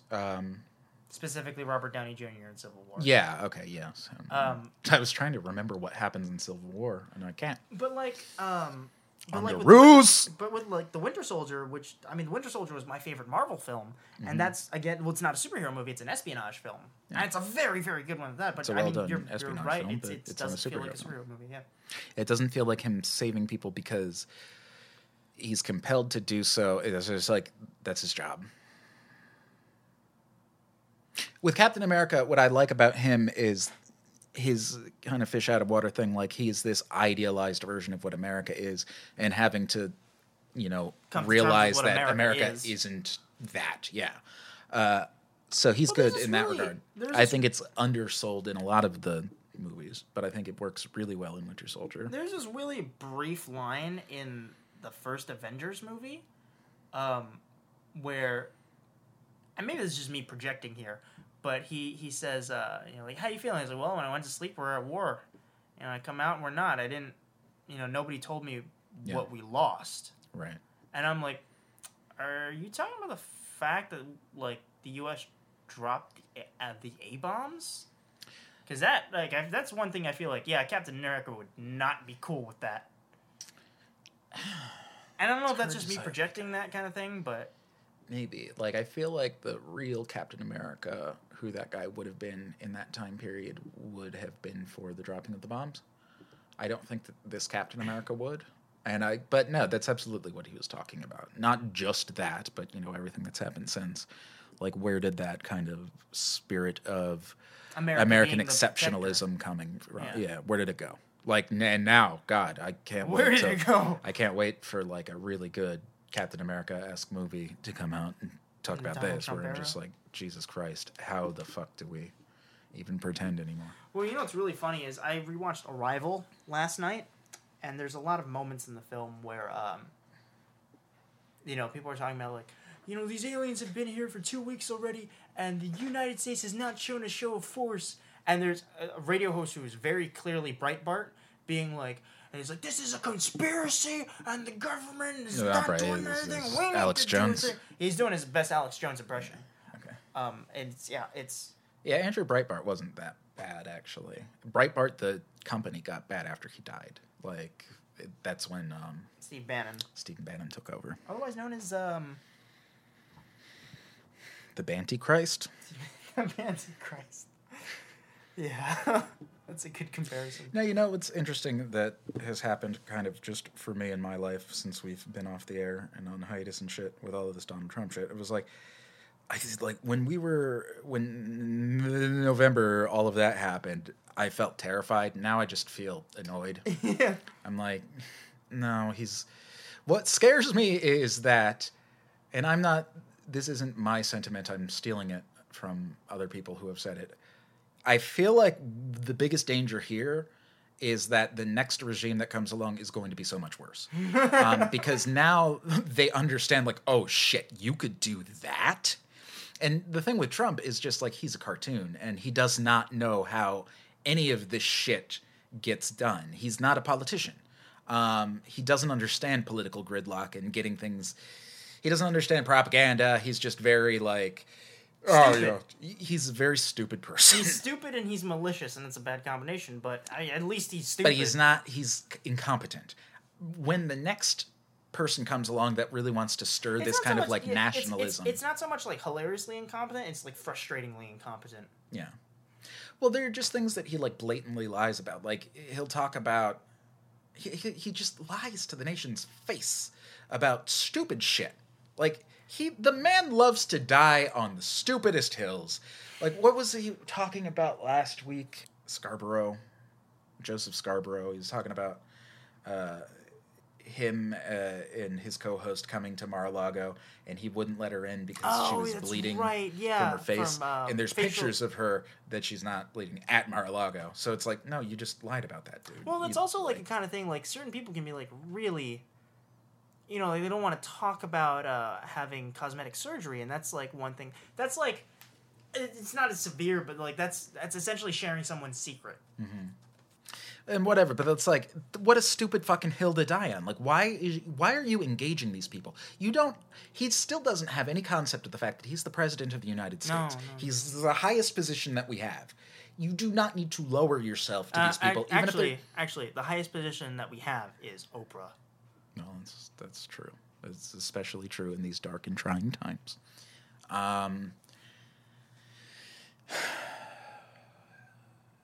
It just went through my mind. What? President Oprah would be great. I would so support an Oprah presidency over a Trump presidency. And I don't like Oprah Winfrey. She annoys the piss out of me. Fuck, honestly, like anyone. Yeah. Anyone right now. If you could be like Ted Cruz presidency, I'd be like, you know what? Yeah. Why not? A slimy little dick, but It's a slimy little sack of shit. but Who eats his own boogers? Did you see that video? I did. It was real gross. Anyway, what were we even talking about before Trump? Wonder Woman, Captain America, Marvel movies, superheroes. Don't feel like heroes anymore. Yeah, they just there was nothing in Spider-Man that really kind of Solidified the fact that he was a trying to superhero. think of like a term that I want to use. Like there's this. There was nothing that elevated him into being a hero. There was no challenge that was presented to him that he had to sacrifice something in order to overcome. Right. If you look at the sacrifice was him not going to the dance, and that I don't care about that because you know what? Like, yeah, I guess that seems important in high school, but it's not important at all. I didn't go to fucking homecoming. I don't even remember what our homecoming theme was. Well, I mean, there's that whole thing too. Like, I hate to keep comparing it to the Raimi films because this is just like comparing fucking The Dark Knight to Batman and Robin. But it's you look at Spider-Man 2, and you have that whole scene where his repertoire or his back and forth with Otto Octavius in the beginning, and they have this whole discussion where like sometimes we have to let go of the things that we love in order to benefit humanity, and that comes back in the end, and he's talking to Otto Octavius, and you know Otto Octavius like sees not the error of his ways, but essentially, the error of his ways, and he chooses to sacrifice himself because he has that whole thing where, like, it's I a will moment of not lucidity. die a monster. And Right. It's great. And you have that feeling that Peter has sacrificed the things in his life in order to save people. Mm-hmm. And it's those things that he wants, that he loves, that he needs in his life in order to continue living, that he's now giving up so that he can be the better man and save someone. And that was devoid from this movie. It didn't... I don't know, there was no dramatic heft to it. There was no investment. There was no emotional investment. There was no substance to it. It was hollow, and it was kind of bland, and it was boring as shit, and that's why I fucking left. His journey, I did not care about anything that he was doing. It didn't seem important. He wasn't saving people. He was trying to be good enough for Tony Stark, and there's nothing in the world that I care about less. Like, fuck that entire character at this point. I'm happy. I mean, I don't really like Happy's character, but I'm really happy Jon Favreau is in it as much as he was. You know what I watched? Jon Favreau. I watched Chef. Is that the name of his movie? Yeah. It was good. Was it? It was just it wasn't like this pretentious gem kind of like movie. It was a movie about a guy that liked cooking. And I was like, I haven't watched that. No, I did, and I was like, "Oh, all this food looks really good." I think that Jon Favreau probably likes food porn shows, like the Cooking Network and stuff, where they make all this fancy, because that's all this was like. Well, no, there was a story, Michael, you motherfucker. Don't make fun of Jon Favreau's weight like that. To what? Wait, what? You're not going to edit this and somehow make me look like the asshole here, are you? Make you look like a white supremacist, which is funny because you're Asian. Oh, God, no. But they don't know that. They all know that. They know it now. Chef, go see it. I liked it. It's a nice little... it was like a grown-up movie, I guess. Because I think, like, who would be the audience for that? It's not me. It's not like your young mother. adults. Yeah, it's got to be, like, middle-aged people. Would be the ones that are like, I want to go watch a movie about a guy who makes a food truck. Yeah. But it was very well done. Yeah. I don't know. Also set in Miami. Fucking movies. Made me miss Cuban food a lot. What's the next movie you're looking forward to? Oh, I saw It Comes at Night. What? Yeah, I don't know what that is. It sounds like the movie that they made up on Half in the Bag, where they're trying to like make up a modern horror movie. They're like, well, you need a simple title. You need where they're making fun of that thing where the kid from Room is hiding in the walls or something. I don't know. It was a new A23 release. Joel Edgerton. Yeah, I still don't know what this movie is. It was good. I liked it. It was a horror movie? It was a horror movie. Was it scary? No, it was unsettling. Did it come at night? It depends on while what you were sleeping, It depends on what all you're over asking. your face. Wait, what? What I think we're talking about different. genres? Yeah. Yeah. Remember that time Zach was here and we looked up spooky porn? Oh my god.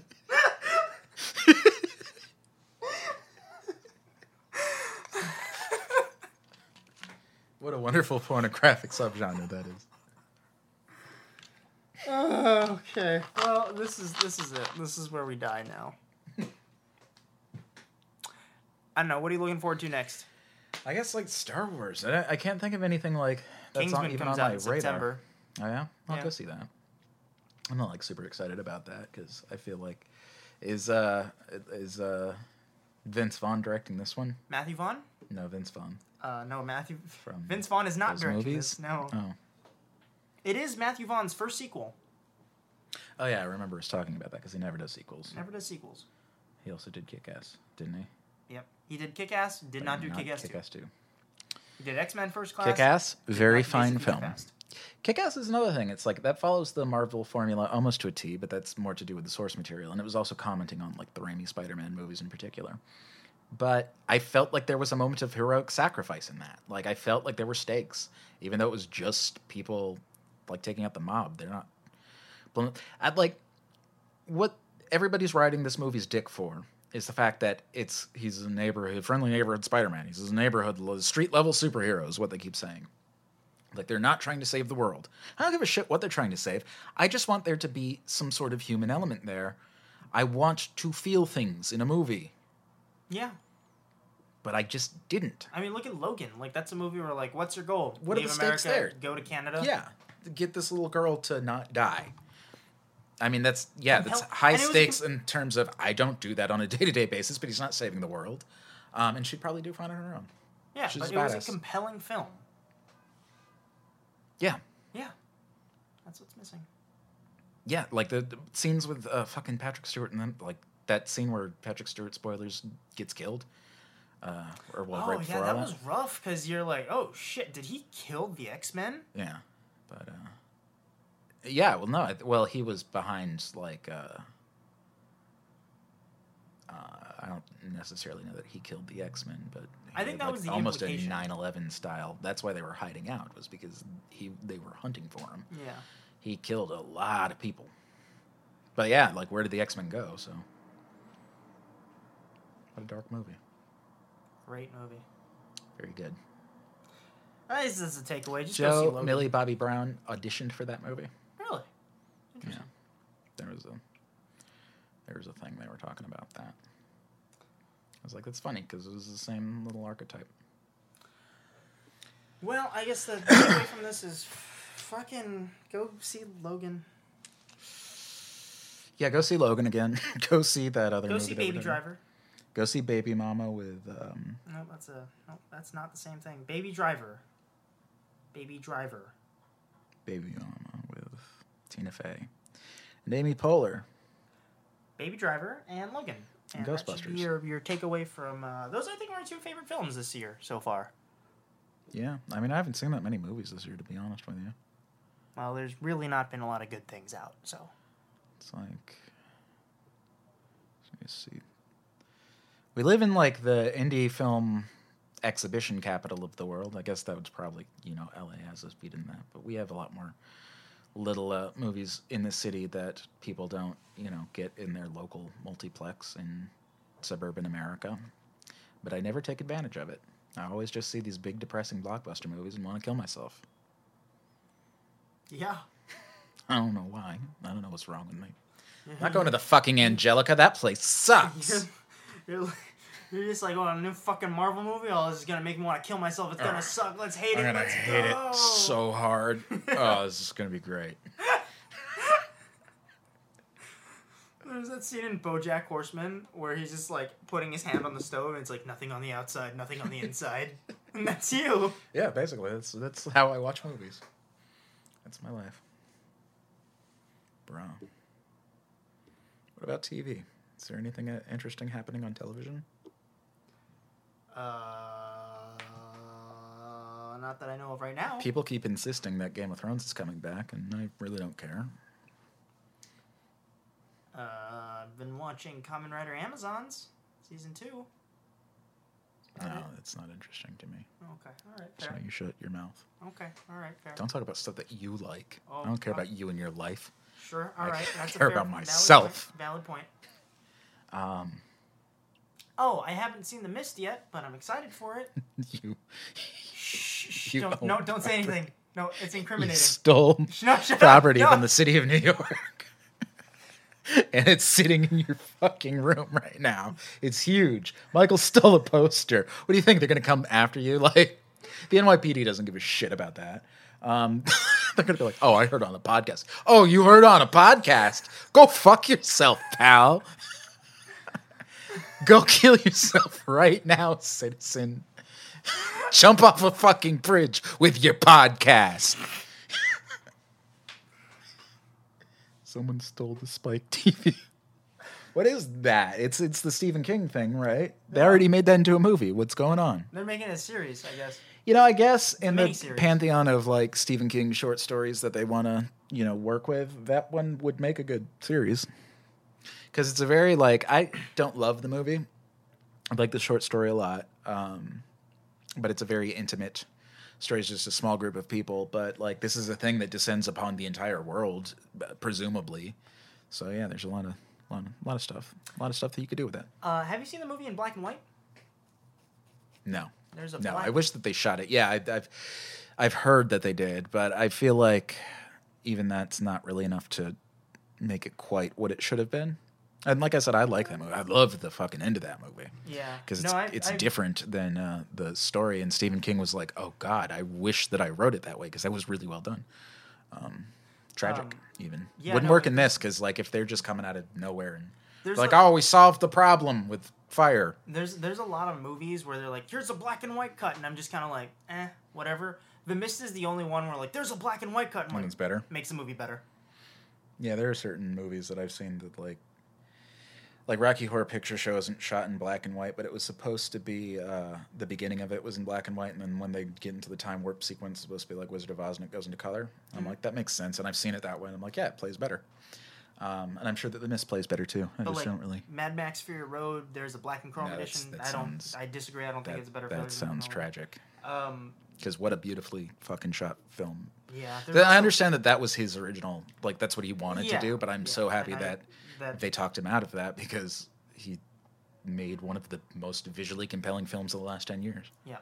And then there's apparently Logan Noir, which is a black and white copy of Logan, which I have not yet seen. But I've Yes, that seen makes sense, but trailers and like pictures from it, and I'm not that compelled to watch it. But The Mist definitely better in black and white. We'll say that. a lot of people from Walking Dead in that movie. Yeah, it's like the whole cast from The Walking Dead is in that movie. Yeah, I watched like the first season or two of Walking Dead a while ago now. I was sick and I was like, oh, what am I going to watch? And then I finished Black Mirror really fast because it's very short. Yeah, there's only Wonderful. 6 episodes? Oh no, wait, there's a 3rd season, isn't there? There's more in the 3rd season than there are in any of the other ones because like British television, it's the same thing with Sherlock. They'll make like I have a question for couple you. of episodes. Have here you and there. seen the trailer for Adam Wingard's Death Note? Oh, I have, yeah. As a matter of fact, holy shit! Like Ryuk in that looks super creepy. Yeah, voiced by fucking... Perfect. Willem Perfect Dafoe. casting. Perfect casting on that. Everything else, like, it looks neat. Like, it looks well shot. Have you I'll heard a watch lot of the blowback from that? Like the typical racist Yeah. shit. Yeah, and like the response was like, well, the story's set in Washington, so... Is it? I thought it was in New York. They shot it in New York. Did they really? Mm-hmm. I think the I think story Julie takes place Schubert in casted Seattle, Washington? Is where the story's taking place? Speaking of Julie Schubert casting things, I need to stop shit talking Marvel because they shoot a lot of shit in this town. I'm just going to delete this whole podcast. I try to be fair with Marvel. Like, but here's the thing about Marvel. It's like, I don't think that my, dislike of it is coming from an unfounded place. Like, I want them to be better than they are. And I mean, it's like, what am I going to take away from them? They're the biggest thing in the world. And what are you? Nothing. Literally nothing. It's okay. Nah. But Death Note, what were you going to say about it? No, it looks interesting. I'm excited to see They the don't project. I okay, what I'll say, I guess, in defense of internet racists. Well, because If they were saying, like, because they're pissed off about Elle being black, right? yeah, I think so. But They're pissed off about the black person in the movie. well, the thing is, like, they're mad. Like, where is the cast not Asian? I think they should have cast Elle as in Asian, because if you're going to do, like, the diversity thing anyway, like, he was half Japanese, half French in that movie. So let's get a half Japanese person. Why not? Well, because I know Plus, in Washington, you could have made the whole movie Asian. This is West Coast. David Wingard was talking about when they were adapting the material. They're like, well, we have to look at it from like an international perspective, and like, what do these themes mean within the U.S. Sure. And Yeah. so they approach it from that. You just made a very good point. Yeah. That I So didn't think of. so he's saying like, you know, a lot of these themes are addressed in the anime, which I full disclosure have not seen the anime. I haven't seen the anime. I've seen like get I've read a little bit of the mangas, and People I've always seen ask me the. if I'm fucking cosplaying as that one character from the show, and It's only when you wear the one shirt you kind of look like him. but I have 6 pairs of that one fucking shirt, Well, then so I look like sounds him a lot. Sounds like your own problem, and it's of your own doing. Anyways, Are you cosplaying as an Asian? It's really good makeup. Almost believable. Oh, anyways, yeah, I really like Adam Wingard's last film, The Guest. Love it. You haven't seen it yet. It's great. Check it out. Watch Is The it Guest. on Netflix? I think it still is. Yeah, this is a Netflix movie. Yeah, I'm excited. Should I watch? What in particular was the themes that he was looking to address that I would justify? Because I would say that, like, because Japanese culture, they're very welcoming to outsiders who are visiting. But once you live there, from what I understand, there's a little bit of a stigma, and it used to be a lot worse than it is, because most traditional Asian cultures, they're very, very conservative. Happens in Korea a lot, too. They're not racist in the same way that we're racist, but they're very xenophobic.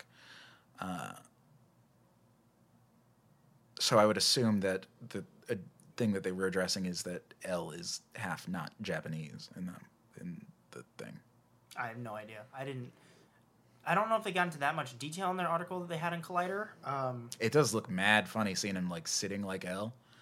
Not because of his race or anything, just like in live action that looks so ridiculous. Where the way he's sitting in the chair, like he's squatting and he's like eating sweets. I'm like, Well, what interesting. they're adapting, I guess, the entire anime into the 1 2-hour film. Yeah, well, they already did that with the original Japanese film. But what they said was one of the aspects they really wanted to keep is, I guess, this game of cat and mouse between the two of them. Yeah, that's the whole thing. It's Yeah. like the whole point. Yeah, so I don't know. I'm excited to see it. I'll watch it when it comes out. Yeah, I think well, they didn't show Ryuk in focus.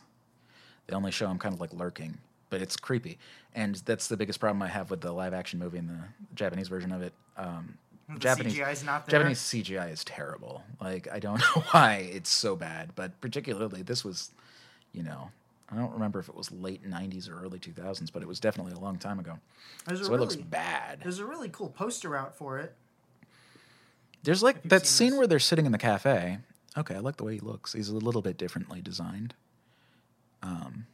But yeah, Willem Dafoe for that, perfect. 100% perfect. God, I've seen like cosplay of him. It's usually really bad, but I do remember one. That's a beautiful shot. Like, I love that shot, but it looks so funny that he's squatting. I like the neon. Yeah, you'd like The Guest. You should watch The Guest. It's the kid from the Naked Brothers band. Yeah, I'm excited for this movie. That comes out, what, August?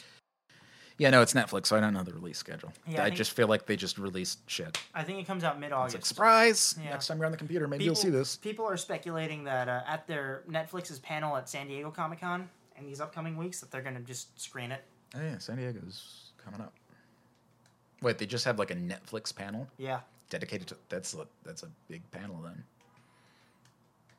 Stranger Things doesn't get its own panel? I'm not sure. Color me shocked. Maybe at New York Comic Con this year.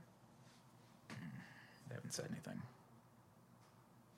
But probably. Also, remember the Javits. They've been doing the con circle like a lot. Also, remember the Javits Center is going to be like half its size this year, and for the next 3 years. Oh, good. Because, well, that's the one thing you that I know always that? hated about New York Comic Con was there was just way too much space. Way too much space and too few people. Yeah, the lines were not long enough, and What, are they just gonna like move it out into the city? Like they've been kind of dipping their foot in the water? Well, I'm not sure exactly how they're going to condense it anymore, but you know the whole area where Artist Alley is and like the long hallway leading up to that? Right. Yeah, it's under construction. And it will be under construction for the next 3 years. I don't think that'll change a whole... Well... Where are all those artists going to go? Well, they'll find a place. Like, I don't think that they're just But going to my condense it question into is, the... where? It's not going to be in the Javits Center. Like I said, they're going to have to move it out into the city. It's going to be in this hotel. Maybe. We'll see. I wouldn't be surprised. They're doing stuff at like the Hammerstein all the time, right? Yeah. So yeah, they'll move it to That's MSG. what They'll do the it is. Hammerstein. They'll probably... God, what are the other like... MSG, they had. Yeah. I saw the John Wick Power Rangers panel at MSG. That was a weird combination. Were they in the same panel? Yeah, it was the same panel. Like Keanu was there No, with they the Power did one, Rangers? then the next one. Oh, that's what I was hoping, was that they were actually combined. No, it was they did the Power Rangers Oh, panel. that'd be And then so they did interesting John to Wick. watch. I want to know what Keanu's thoughts on the Power Rangers. I bet he has interesting things to say. I bet he loves it. No, he probably does. Listen, I bet there's nothing Keanu doesn't love. Whoa. Keanu Reeves is Except that sandwich that one he's time. a He was real beautiful sad. man. Yeah. Fascinating person. Also a vampire, like Nicolas Cage. And or Buddha. Probably the same thing. Not the same thing. Buddha was a vampire, right? You know know you're Asian, right? Well, Buddha was not Asian. He was Indian. India is in motherfucking Asia, you stupid fuck. Where do you think India is? What, did you think it was in South America? No, I just thought It's it was South India. Asia. Huh? Yeah, South Asia. There you go. It's the Fucking Indian Zach South thought Zach thought Buddha was Japanese, and I'm like, no, buddy, that's wrong. His name was Siddhartha. That's not a Japanese name? No, it is not. There's lots of Japanese flavors of Buddhism. Some of them are really scary. Like those guys that embalm themselves while they're still alive. Do you know about that? I think wasn't that in Vietnam? No, that's self-immolation. Oh. That's where they burn themselves alive. No, this is even worse. They start like ingesting this like, I think it's a tree wax or some kind of a sap that they use in like embalming. Like, you know what embalming is? It's after you're dead and they want to preserve you. Well, they start doing this while they're alive. Okay. And just like little by little, they're dying and dying. And then it's like they're mummifying themselves alive. And then like their corpses are preserved for hundreds of years. It's fucked up, Michael. It is so like that seems pretty Thank you anti-Buddhist for to joining us me. on this another exciting edition for Off Time Jive.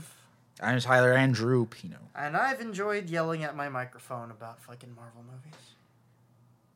Also on Michael Holler. Okay, say that again. Also on Michael Holler. Get out of my house.